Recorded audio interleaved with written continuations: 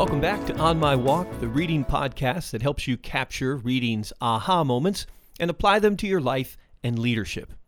I don't live with a lot of regrets. Now, that doesn't mean I haven't made mistakes. There's just not a lot of sense of living in the past.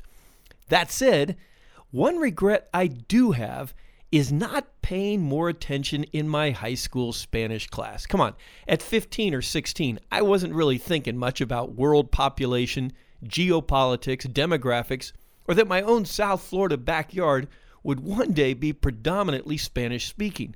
And now I wish I had pursued learning that language instead of settling for getting by and getting the grade I needed to pass and graduate high school. Sorry, Mrs. Johansson. You know, if God gave me any gift, I'd ask for the gift of languages. I'd love to be able to interact with people in various countries, in multiple cultures, in their mother tongue. So far, that hasn't happened. But recently, I did learn one Japanese phrase that is helping shape my leadership for the better. Recently, I read Smart Leadership by Mark Miller. Mark is Vice President of High Performance Leadership at Chick-fil-A, a career that began some 40 years ago as an hourly employee working for the company. He's a best-selling author, and his books have been printed in, get this, 25 different languages. Now, Mark wrote Smart Leadership because he believes leaders can make 4 smart choices to scale their impact. Let me give them to you. Smart choice number 1, confront reality. Smart choice number 2, grow capacity. Smart choice number 3, fuel curiosity. And smart choice number 4, create change. In our last episode, I highlighted smart choice number 1, confront reality.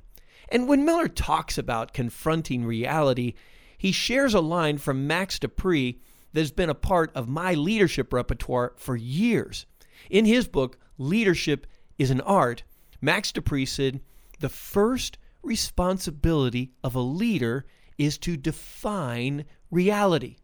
Now, that sounds easy enough, but as Miller points out in his book, sometimes we don't want to hear the truth. We don't want to know what our reality really is.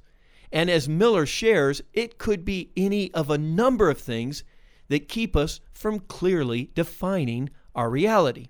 For instance, maybe it's the fear of failure, or just the fact that we're living in denial, or our own arrogance that blinds us to our shortcomings, or maybe the fact that life is good and we don't really need it to get a whole lot better. And consequently, we don't pay attention to our reality and how it can improve.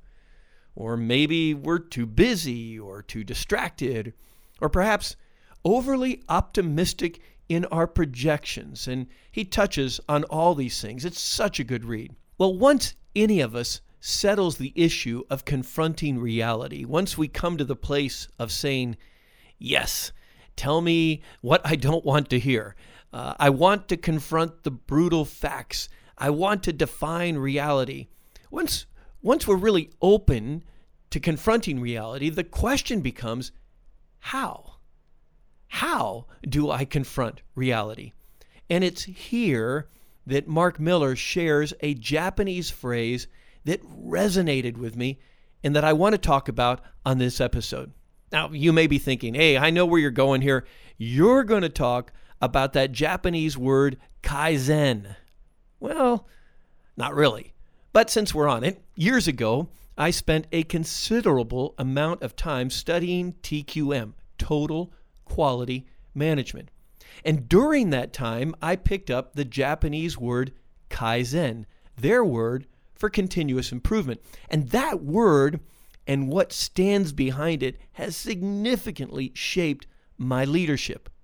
But that's not the word I want to talk about, because Mark introduced me to the Japanese phrase Genchi Genbutsu, which translated means go see for yourself.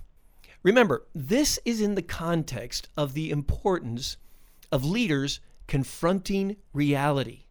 Max De Pree said the first responsibility of a leader is to define reality. So we ask the question, How does one do that?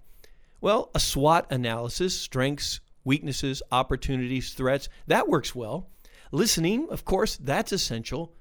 But there are few things as helpful as going to see for ourselves. See for yourself. The Japanese have a phrase for this, Genshi Genbutsu, literally translated as go see for yourself. It is one of the quality practices pioneered by Toyota. The company says they began working on their process in 1948. Go and see is not a new idea, but it is one that has stood the test of time. Data is good, reports are helpful, but there are few substitutes for leaders going to see for themselves. Earlier in my career, I had the opportunity to spend time with Bill George at the Harvard Business School. For those who are not familiar with Bill, he is the former CEO of Medtronic, a medical device company specializing at the time in surgical implants. He was their CEO for 12 years. Under his leadership, their sales rose from $1 billion to $60 billion, with 35% growth year after year for 12 years.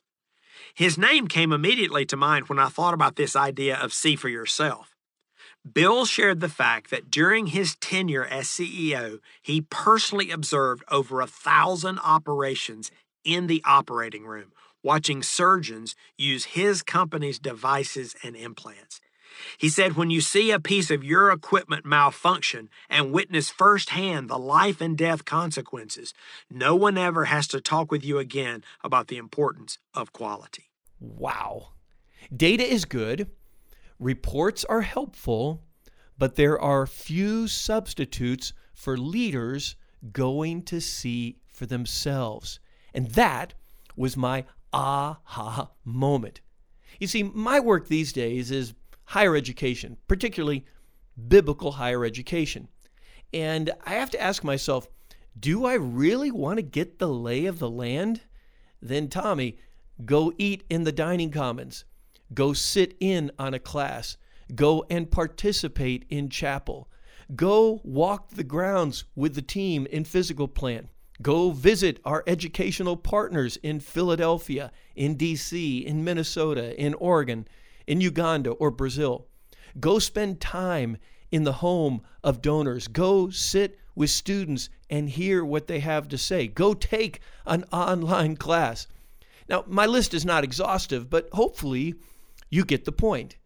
Genshi Genbutsu. Go see for yourself. How about your work? How do you practice go see for yourself where you lead? Data is good. Reports are helpful.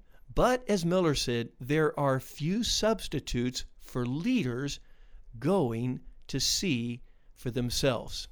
And that's my thought on my walk with Mark Miller and smart leadership. My question for you is, what will you do with that thought on your walk through life today?